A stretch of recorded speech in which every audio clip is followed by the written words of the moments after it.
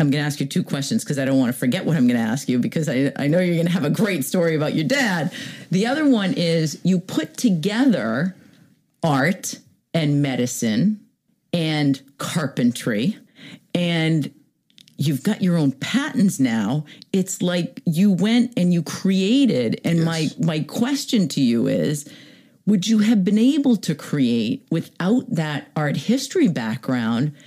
No. It's just... No. It makes sense. I make it all connect in everything I do. So I'm a surfer. What does surfing have to do with this? There are podcasts, there are lectures all about living in the moment. To me, surfing, the nose of the board is your future. The tail of your board is your past. But only the surfer stands in the middle and learns to live in the moment. The metaphors of me simply surfing is life experiences. And I see it. I see God in two places in my life, in the ocean and when I open people up to do their surgery. To me, and that's what I did for 12 years on the radio, not dumbing it down. Yeah. I found a topic and I went at it. From the world of art, the world of sports. And by the time I'm done with you, if you listen to the podcast, you'll go, what the hell does Eric Clapton and Cream have to do with George Steinbrenner and the Yankees and a knee replacement? If you take a few minutes, I'm about to teach you why they're all the same. So you got a pass. Most of my guests don't get this pass, but we're like 50 minutes in. And I'm going to get to my first question. You got a lot of editing to do. Or do it part one and part two. No, I don't edit. I like the real deal. I want people to know exactly what happened in the room. You talk to a lot of people. The radio show, you get a lot. You've been guest speaker a lot, lecturer. You bring a big crowd. You surf, you open people up many times a week. What goes through your mind 10 seconds before air and 10 seconds before you have a big surgery? I am so grateful I'm not nervous. I'm excited. And holy smokes, I pretty much was told my whole life in the beginning, you can't do this. You're not allowed. You're not smart enough. You're not big enough. You're not strong enough. We're the B team. Holy smokes. It's an out-of-body experience. 10 seconds before I do that, I literally can leave my body and look and go, look at you. These people are coming to you for your wisdom, whether it's in art, in sports, or in surgery. But it's for real. It's not fake. You know how this is going to end up. You've seen this x-ray. You've seen what that x-ray means in real life. That x-ray is two-dimensional, and it's in black and white. Your body is three-dimensional, and it's in color. The x-ray is static. Your body is dynamic. These are just tools, but your expertise is to take two-dimensional, static, black and white information and allow someone to walk again without pain. Holy smokes.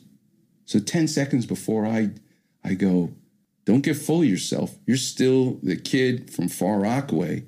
I saw in someone's memoriam, they said, in the train ride of life, I got a window seat. That's what I got. Amazing. It's unbelievable how appreciative you are and how connected you are to both your past and your present. Yes. And your ability to then communicate that and give that to people, whether it's in a lecture, whether it's here on the podcast, or whether it's doing surgery. Yes. How many surgeries have you done? Over 16,000. And you enjoy? I was in surgery yesterday, and many of the patients, I've done their left knee. Now they need their right knee, or they're not going to be the same. Same surgeon, same parts, same person. And I tell them, You look at your hands. Your right thumb's bigger than your left thumb. Never take it for granted. And I don't. The fact that that person is saying to me, Dr. Clapper, I'm going to go to sleep. I won't be able to be voting. I trust you. You do what you think is best is an unbelievable privilege. And just the fact that I have a sixth sense. Listen, you're doing this podcast. You've been in this business. What you know ain't in the book. I don't care what you do for a living. Right. You're IT, you're an electrician, you do something 10,000 times. Yeah. It's not in the book anymore. Well, how would you like to have that intimacy with how the body works? My staff of 9 employees, I'll go in the room sometimes and I'll start talking to a patient. And when did your mom die of breast cancer? And they'll stop and go, Dr. Clapper. And she'll say, 10 years ago. And then they'll stop and go, Dr. Clapper, she never told you her mother died of breast cancer. How did you know to ask her? When did you? That's how connected you can get. I don't know what connects all those dots, but my mother was like that as a nurse. She had this sixth sense, and it's been unbelievable to be in medicine, to see through the skin. The marble that I work on, people are fascinated. It's a block of stone. How do you see the figure trapped? Yeah. The only person really to visit Michelangelo in his studio was his biographer, Vasari. And he used to say, going to watch him work was as though a woman was nude under the bath water. And what he did was he would walk in and pull the drain plug. And as the water would recede, the figure would appear. What a beautiful way to describe it. After doing so many hips, knees, shoulder surgery, taking care of the body, if you tell me what hurts and why and when and the history that I get, and then I take my hands and I feel the bony landmarks, your acromion, your coracoid bone, that I can feel with my hands. I've done so many surgeries.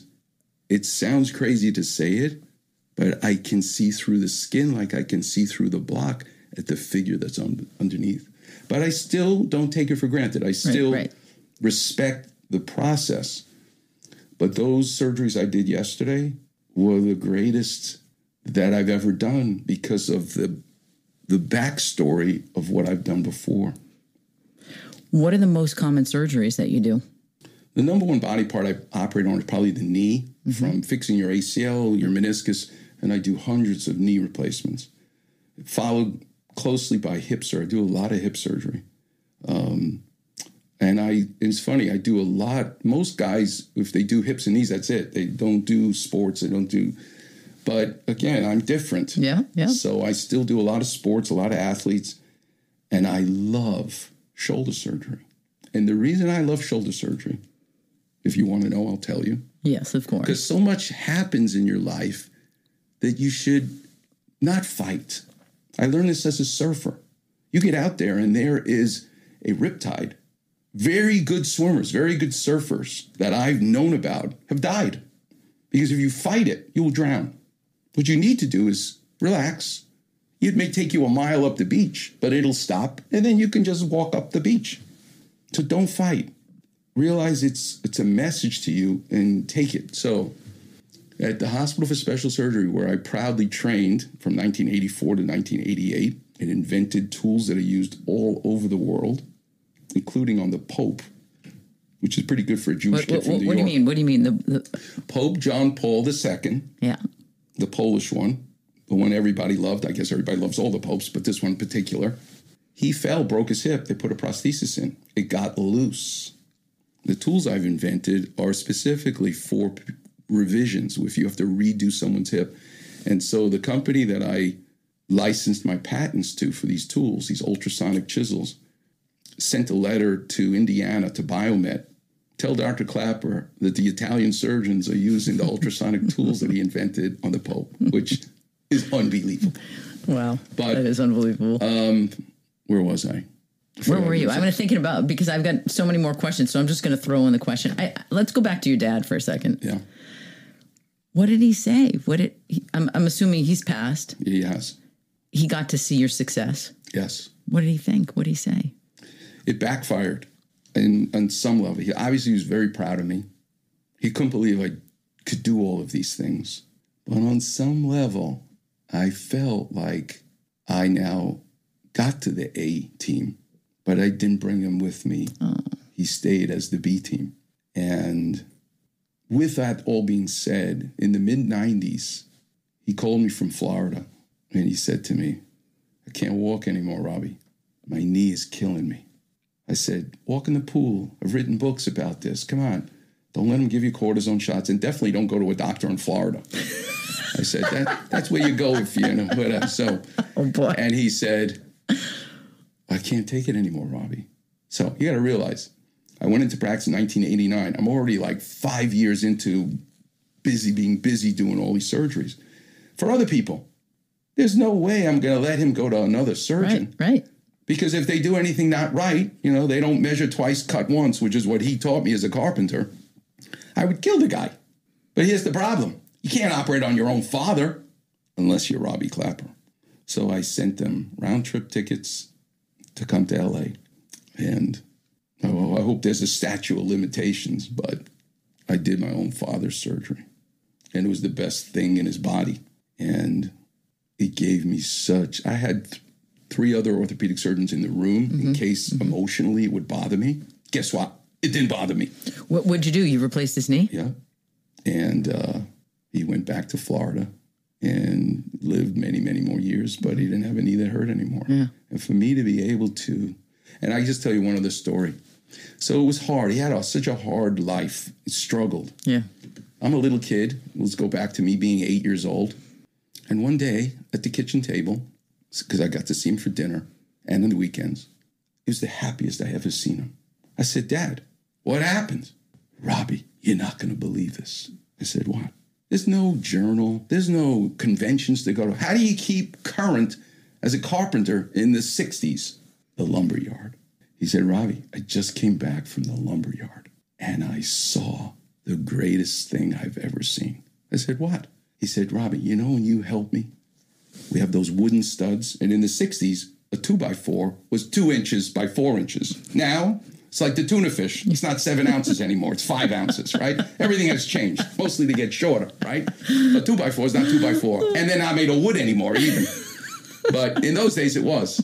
And so when you have to mount the outlet box into the stud, my father took a pencil from behind his ear and mapped out the outlet box on the stud, made pencil marks, and then took a chisel. And it took him 15 minutes, and he cored out in the wooden stud the space for the outlet box.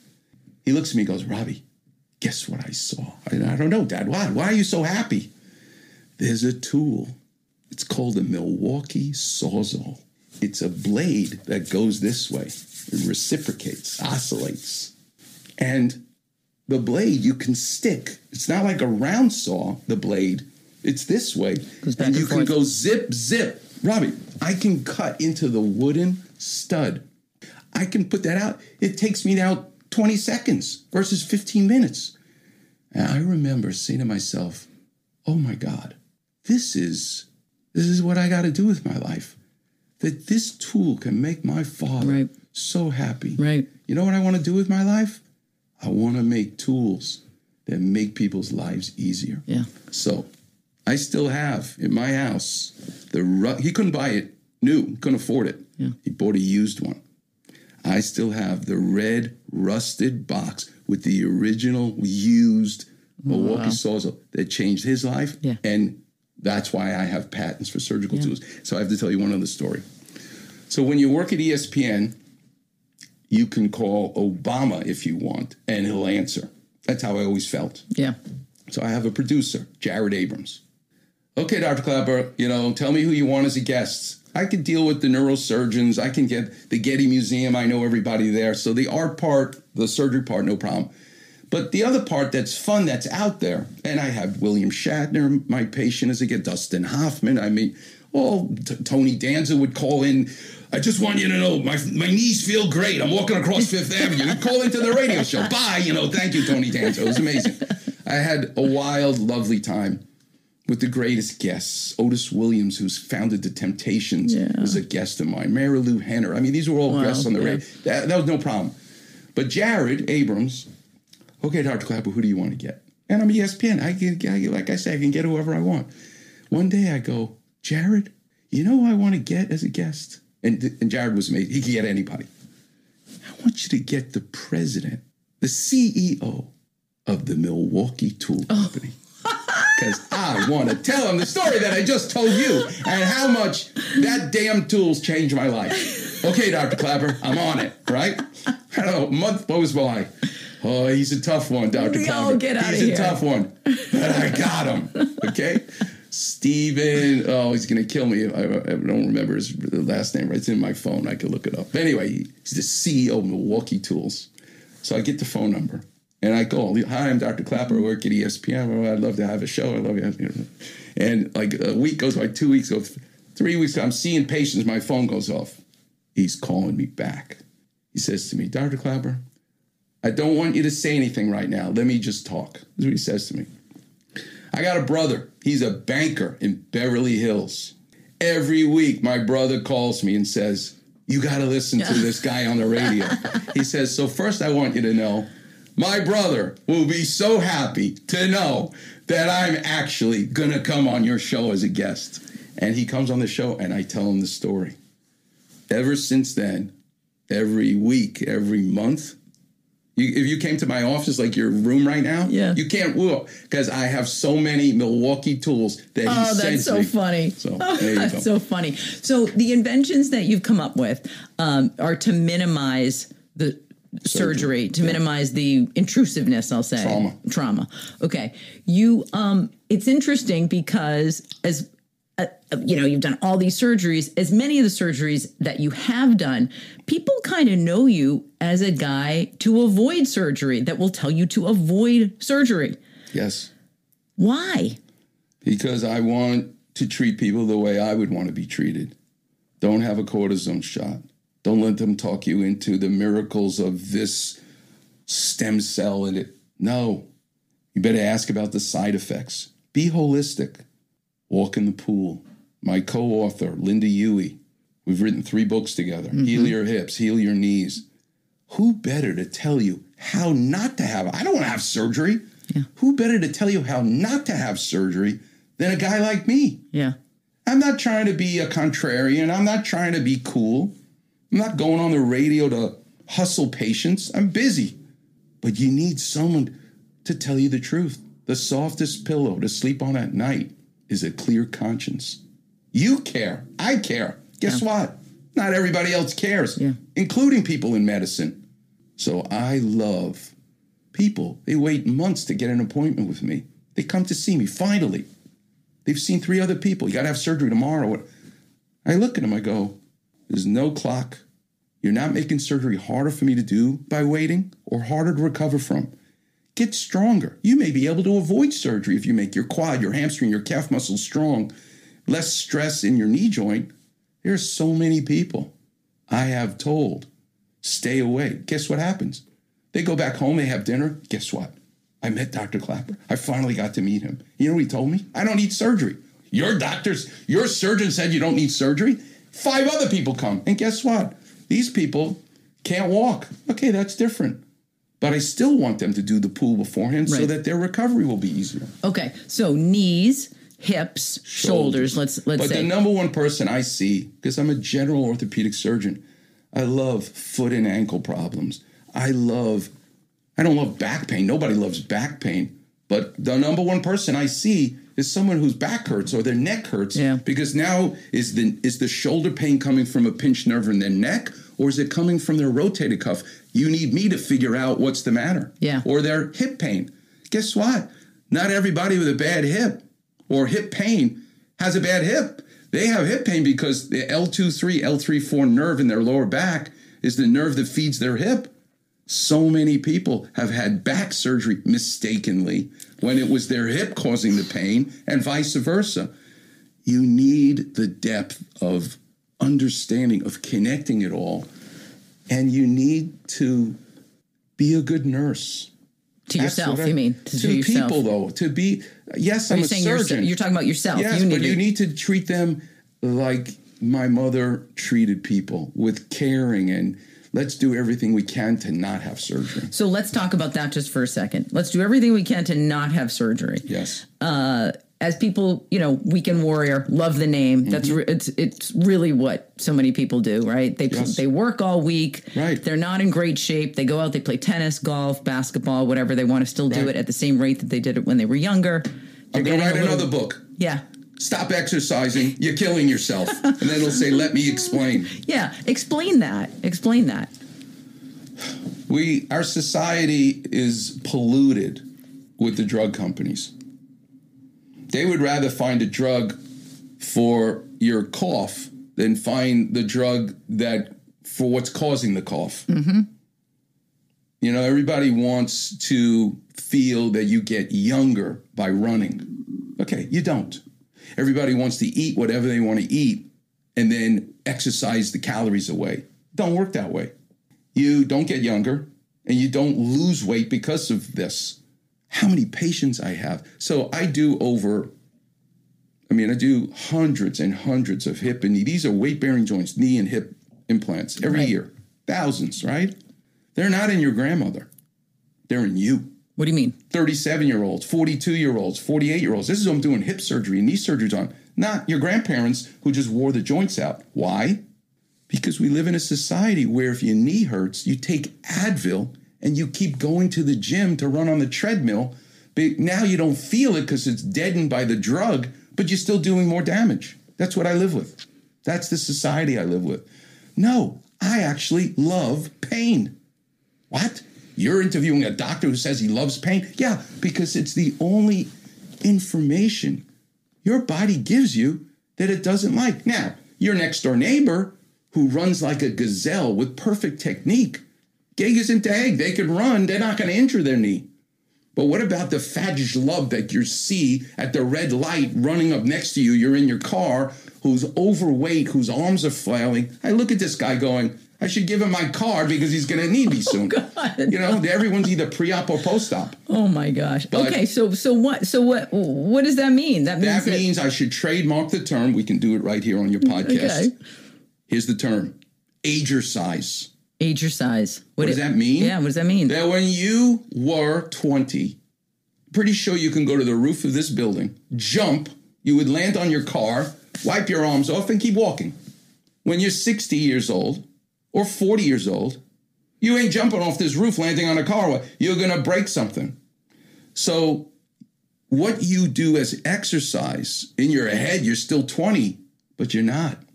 So you need to exercise differently.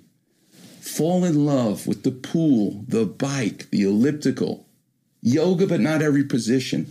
Pilates, mat Pilates, not the reformer. Women, for their osteoporosis, Tai Chi.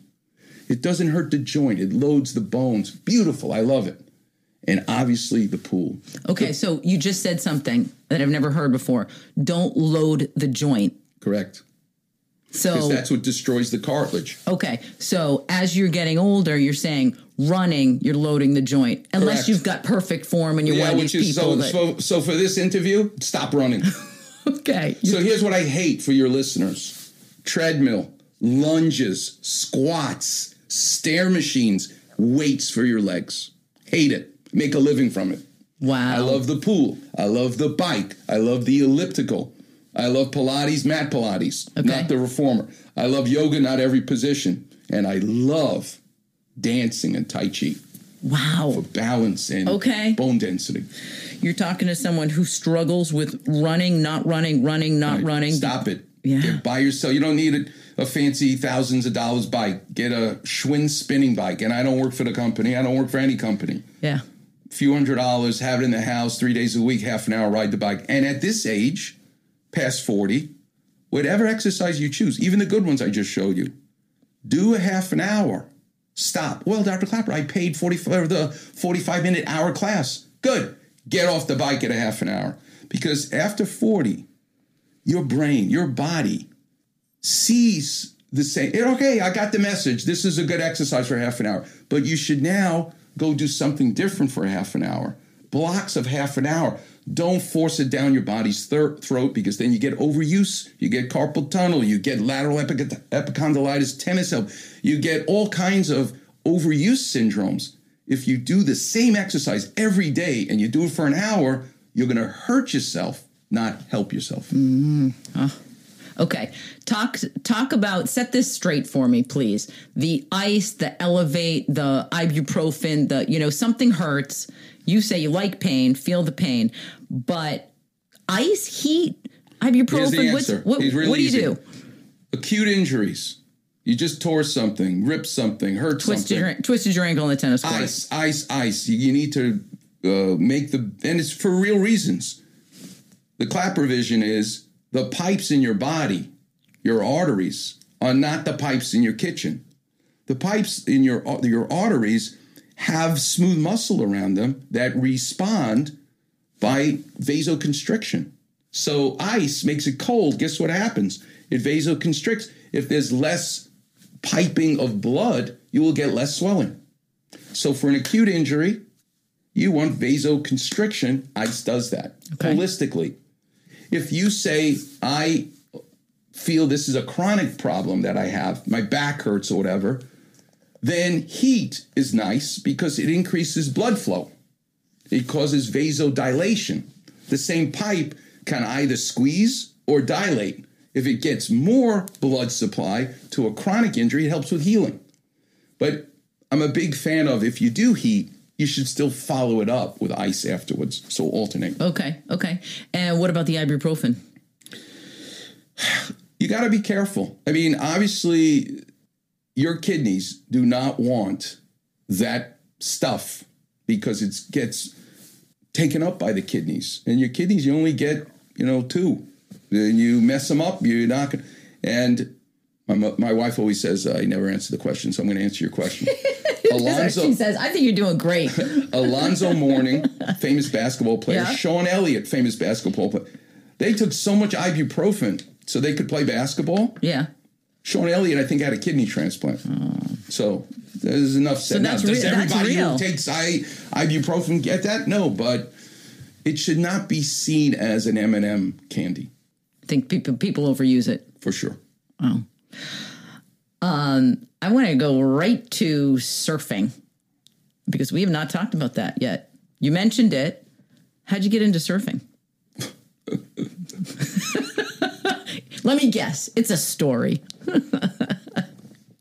So I needed to go to work to pay for college, to pay for med school, and I did. I worked in the Catskill Mountains. I didn't have a driver's license. I hitchhiked the Tappan Zee Bridge. Now I think they call it the Mario Cuomo Bridge, but Route 17 up to the Catskills, because that's where I can make the most amount of money, biggest bang for the buck. I got my high school principal to let me only go to school 4 days a week. I don't know how I pulled that one off. So my second semester, senior year in high school, I could hitchhike to the mountains and work as a bellhop, check in for the hotels, and work as a car hop and then a waiter and whatnot, and come back so I could go to school on Monday. It's crazy. But that's how I assembled money to pay for school. And I mean, not just tuition, I had to pay the rent and the whole bit because that's the house that I came from. So now I am working in college, pre-med, organic. You can only imagine. Well, Christmas vacation, I work. During the week, I work at school. I got a job as the bowling alley mechanic. Why? Because there were no on-campus jobs anymore. There was only one job left that was available. And as the girl who looked at me and said, what part of there are no jobs on campus do you not understand? And I said, can I just see the book anyway? She goes, yeah, all of these jobs are taken already. She goes, the red means they're taken. So I said to her, you mean the green means it's still open? Yeah. So she pushes the book. She's chewing gum. She could care less. She ain't helping me. So I open up the book. Everything's red except one tiny little piece of paper was green. Bowling alley mechanic. Ferris Booth Hall. They had 3 bowling alleys. For the last 5 years, 2 bowling alleys worked. 1 was broken. I open up. I go, here's a job. This is green. Yeah, it's green. It's been a green one for 5 years because it's to be a bowling. She looks at me and goes, are you a bowling alley mechanic? I said, yes, I am. Okay. I am now. Do I have any idea how a bowling alley works? No. But I needed a job because I got to pay for food. She goes, you're a bowling alley mechanic. I go, yes, I am. She goes, then you got a job. So I show up the first day. Okay. Everybody's excited. The mechanic's here. We're going to have the third bowling alley. And I'm like, looking behind me. Where's the mechanic? Oh, it's me. Okay. I can't believe it. So what do? I go in the back and I take the back off of the 2 bowling alleys that are working. Have you ever seen the back of a bowling alley? Never. There's like 50 what do they call it? Fan belts. And like it's insane. Yeah. So I look at the 2, there's like 50, I'm like, great. And then I take the back off the broken one. Right. Okay? You turn it on, it doesn't work. And I'm looking at these things that are working. Wait a minute. There's a fan belt in these 2, but that's missing one. So, and by the way, it's an hourly wage. It's $4.50 an hour, whatever you get minimum wage at the time in the 70s at Columbia. In about 2 hours, I just matched the belts and then I go to the front, I flip the switch. Holy smokes. It's working. It's working. Like, wait a minute. That's $9 that I'm going to get paid. I need this job for the whole... Quickly, I shut it off. I take the belt off, right? I milked it for the entire... And then the last day, I said, okay, I fixed the bowling alley, and I left. But anyway, so money was a problem. So I am blessed because I get to go to medical school at Columbia. I finished the 3 years. Now I'm going to start my 4th year. This is the end of medical school. You actually get the degree, an MD, which is scary. The dean announces the end of the 3rd year.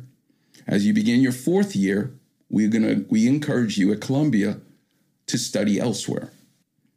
Each month is called an elective.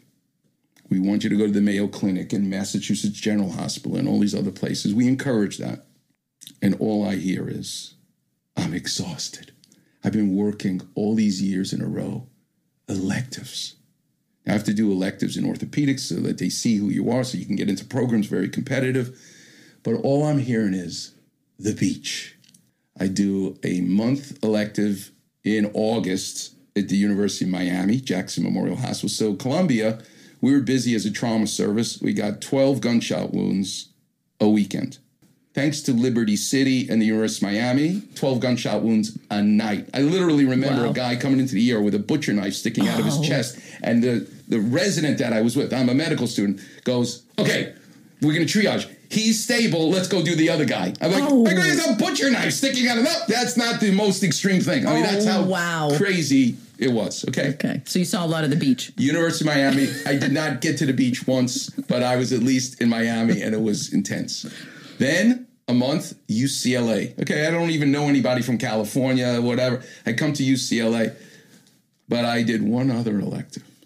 Now, I went to the dean's office, or medical education office, and I look. And what do I see? University of Hawaii. Ooh. Okay. What it's even doing there is really an anomaly because the front page of the elective book says, if you are not a student at the University of Hawaii, do not open this book because these electives are not for you. They're only for our... I don't know what the book was doing there. Yeah. What do I know from Hawaii? I know Hawaii 5-0. That's it. I don't know anybody who's ever been to Hawaii. All I know is in the world of beaches, this has got to be the greatest beach in the world. Right. I don't even have anybody to interview. So I spring into action. I open the book. And they're so smart at the University of Hawaii. They don't want people like me visiting. So the elective at every other program is the 1st of the month to the 31st. It's a month. Not the University of Hawaii. It's the 14th to the 14th. But I get a month vacation my 4th year of medical school. So I box the month of March and the month of April, my vacation month, so that I can actually go from March 14th to April 14th. And at that time, you could dial 9 and get an outside line. So again, in my whole life, I've never lied. I've never said something that I've just let you make assumptions. Except with the bowling alley.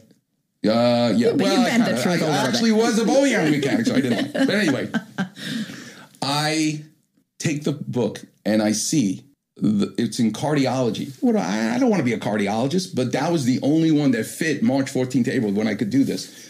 So it says elective in cardiology, Dr. Alfred Morris. It's actually his name. And a phone number. So dial 9, I called him up. Hello, Dr. Morris? Yes. Never lied. I'm a fourth-year medical student. Oh, great. Do you have any openings for your elective March 14th, April 14th? Yes, I do. What is your name? Robert. Okay, see you in March. Never told him I was not a University of Hawaii medical. He thinks I'm a University of Hawaii medical student because I dialed 9 from Manhattan, okay? I drained. By the way, this is the answer to how'd you get into surfing question. Yes. Okay. I'm following you. So I'm so excited, even though I have no idea. But now I need a place to live. So I get the Honolulu phone book, Kahanamoku Dormitories, which I later find out is a dormitory for young male Buddhists. You know, like I don't belong in this, but I picked it said dormitory. So I have no idea where I'm staying, but I made arrangements. And I drained my precious checking account to buy a round-trip ticket from New York to Honolulu. I really have no money left. I used it all to fly there. I fly to Honolulu. Now, here's a moral story for your listeners. Don't ever arrive in a city you've never been in at 11 o'clock at night because it's dark. You don't know where we're heading. But I did, 11 o'clock at night. Okay. And I have my suitcase, and I get a taxi. And I said to the taxi driver, here's the address that I need to go to. The taxi cab driver turned around and goes, are you sure that's where you want to go? Yes, that's where I come on. Let's go already. Okay, he says. He takes me, drops me off on this. They have bad neighborhoods in Honolulu. This is a bad neighborhood. With my suit. And, the taxi takes off. And there I am, standing like Robert De Niro, standing in the middle of the road and looking at this place where they're praying to like a cockroach that's crawling up the wall. Boy. And they're all shaved heads, which now is nice, but in those days was not nice. Right. And I'm going, these are Buddhist monks in the dormitory. They're probably cooking people like me. I have no idea what's going on in here. I was scared out of my mind. I did not sleep. The next morning, I go to the medical center, Queens Hospital, and the medical tower next to it, to the 4th floor, the cardiology floor. And I go in there in a Hawaiian shirt. I've only seen doctors with white coats. He's got a Hawaiian shirt, and I'm already going, this is paradise. This is the opposite of Columbia Presbyterian. It's Dr. Alfred Morris. He looks at me and he goes, Robert, you're not a University of Hawaii medical student. You're going to have to go home. You can't do this elective. I'm saying to myself, oh my God, busted. He goes, in fact, you see these two guys? They're mad at me because I gave the spot to you. They want the spot. They're Hawaii student. They have to do it. You have to go home. But he was such a nice guy. He said to me, now listen, I know you made this big trip. He didn't know that I stayed in this crazy dormitory, nearly risking my life in that dormitory. And he says, you can spend the morning with me. You can even come tomorrow, but it can't count as you have to go home. Right. So he was so sweet because he was the greatest. We read EKGs. I saw some patients. I'd never met a doctor this kind and this sweet in my life before. And he's wearing a Hawaiian shirt with a stethoscope around his neck. On top of it. On top of all this stuff. And I'm in this clinic, which was so great. It was amazing. 12 o'clock comes. He says to me, okay, Robert, we're done. I said, that's it? Yeah. I'm going to go home. We only work till 12 and whatever. It was insanity 12 to me. midnight? Okay, 12 noon. He was done. Noon. We're going to have lunch and it's over. Our day's over. He works a half a day or whatever. Well, he says, you can come tomorrow, be with me. But I never had more fun reading EKGs and learning. It was like ripping my heart out, literally, on the cardiology rotation with this guy. So, and I'm in trouble because I have a round-trip ticket. I have no money to back myself up. I've already made the designation. Mr. Smarty Pants got outsmarted, right? So now it's noon. I'm eating the peanut butter and jelly sandwich that I made for myself. Crisis, lamenting the crisis. You did it. You look at what you got, yelling at myself almost as I'm eating this peanut butter and jelly sandwich in a room. It's noon, so I'm just there. All of a sudden, you talk about divine. Why do I believe in God? For many reasons. Here's one of them. I'm eating the peanut butter and jelly, and all of a sudden I hear, code blue, help, code blue. And I'm eating my sandwich. I mean, it's not that far from me. She's yelling code blue. I mean, terrible. Code blue means what? It means someone is dying. Okay. In a cardiology clinic.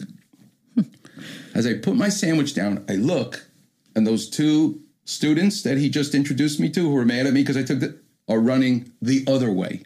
Oh boy. Oh boy. As I peek my head out of the door with the sandwich in my right hand, I make eye contact with this nurse. Please help.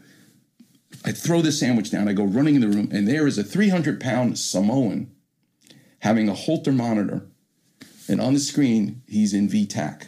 What's that mean? That means ventricular tachycardia. Means his heart rate does not efficiently pump blood, and he's going to die right now. I look at this. I go, oh, my God. I say to her, get the Ambu bag. And I jump, and on the side of the bed, she gets all this, and I punch him in the chest, and I start CPR. She's doing with the Ambu bag, trying to breathe him, and I'm pumping, and all of a sudden, boop, boop, boop, boop, boop, boop, and the rate comes back.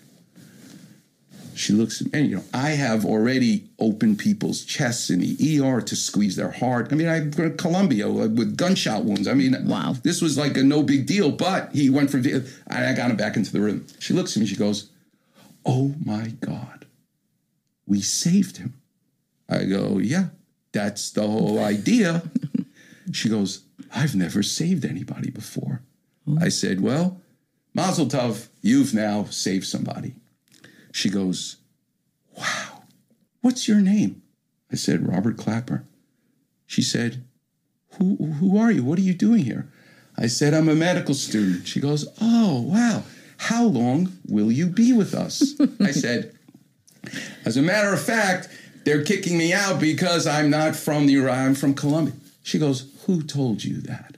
I said, well, I'm here with Dr. Morris. She goes, come with me. She takes my hand. We go out of that room, and he was still there doing paperwork behind his desk. She bangs on the door. Bang, bang, bang, bang. She bangs on the door. He lifts his head. Yes? Dr. Morris? Yes, Gloria? She says, do you know what this young man just did? He just saved one of your patients' life. She said, and he's telling me you're not letting him stay? Dr. Morris? Honey, he ain't going anywhere. He's staying here. Okay, Gloria, whatever you say. That's exactly what happened. So you stayed. And they had a newsletter that they printed. I still have this in my house. Mahalo to Robert Clapper for saving our patient and all the rest of it. He looks at me and goes, I guess you're going to be able to stay. So that afternoon, because I ain't going back to the Buddhist training dorm. I'm going, and I have no money. Yeah.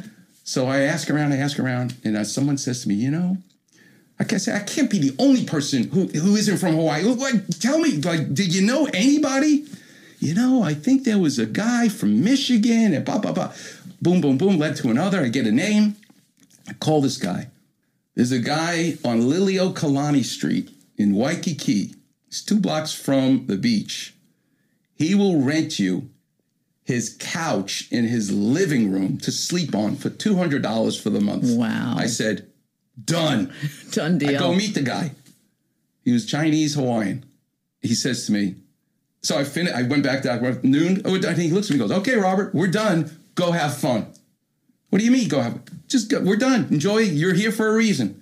I go back, and the landlord says to me, we're going surfing right now. Want to come? I go, yeah. So I get to the beach with him. He has an extra board. This is my surfing lesson. This is in Waikiki, where it's really easy. Just get on the board, paddle with me. We're going to get out to the lineup.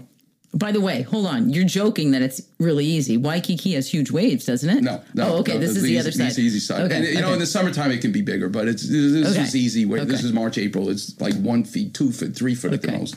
But you've never surfed. Never surfed before. So here's my lesson. I go with this guy on his board. We paddle out beyond the break to the lineup at canoes, it's called. We turn the board around. I sit on it, kind of flimsy. He goes, okay, when I tell you, start paddling as hard as you can and stand up. That was my lesson, okay?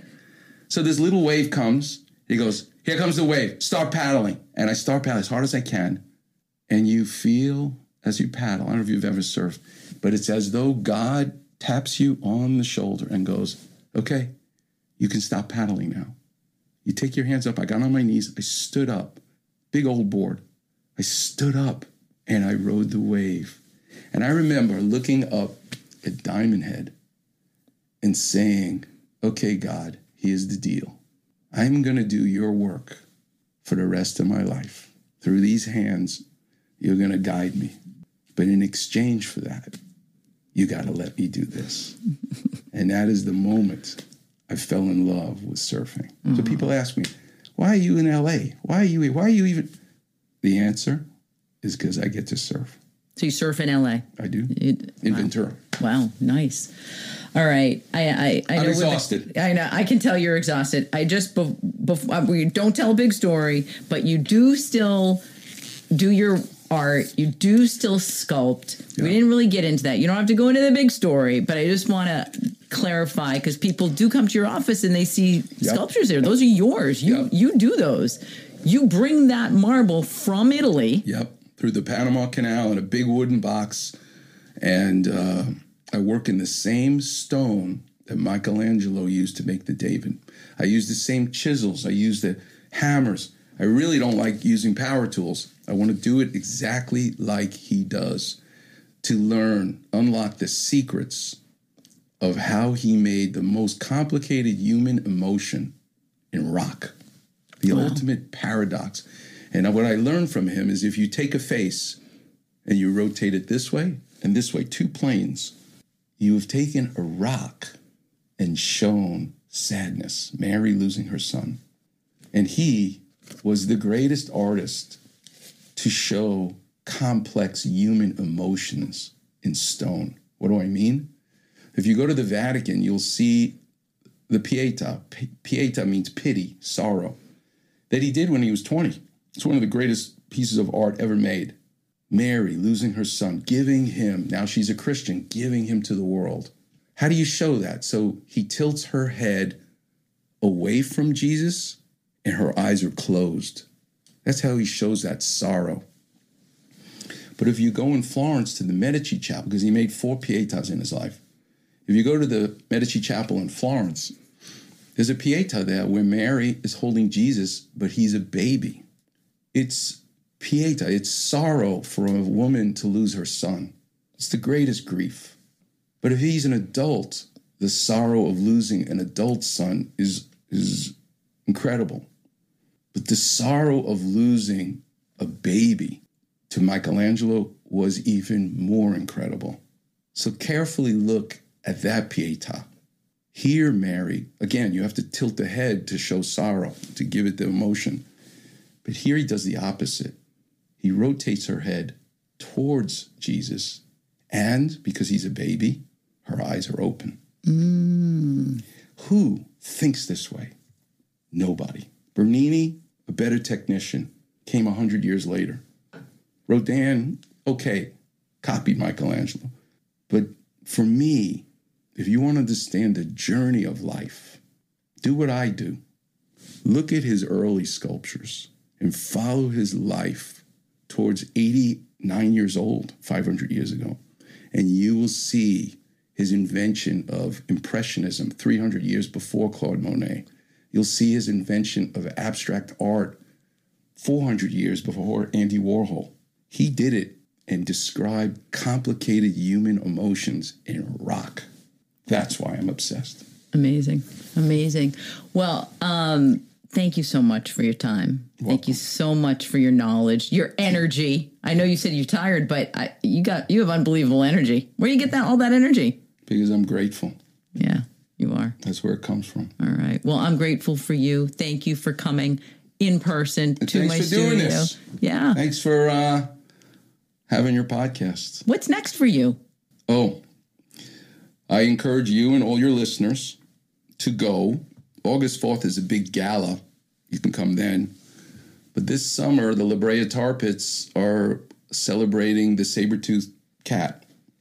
And I have an exhibit at the La Brea Tar Pits because yours truly discovered something in the saber-toothed cat's hip that the paleontologists did not appreciate for over 100 years. I brought the bones to Cedars, got CAT scans, and I showed them something about the saber-toothed cat that they never appreciated. So the museum has now made a big exhibit, and it's the first time you're going to see the Cedars-Sinai logo in the museum. Nice. Okay. So that's happening this summer. That's what's next. Okay. I'll have a link to that in the show notes for everyone. And then not that you need any more people coming your way. It sounds like you're really busy, but I think people really, enjoy listening to you, finding you, and, if they need to, coming to see you. I'm a doctor. That's what I do. That's really what I do because of the art, because of the surfing, because of the science.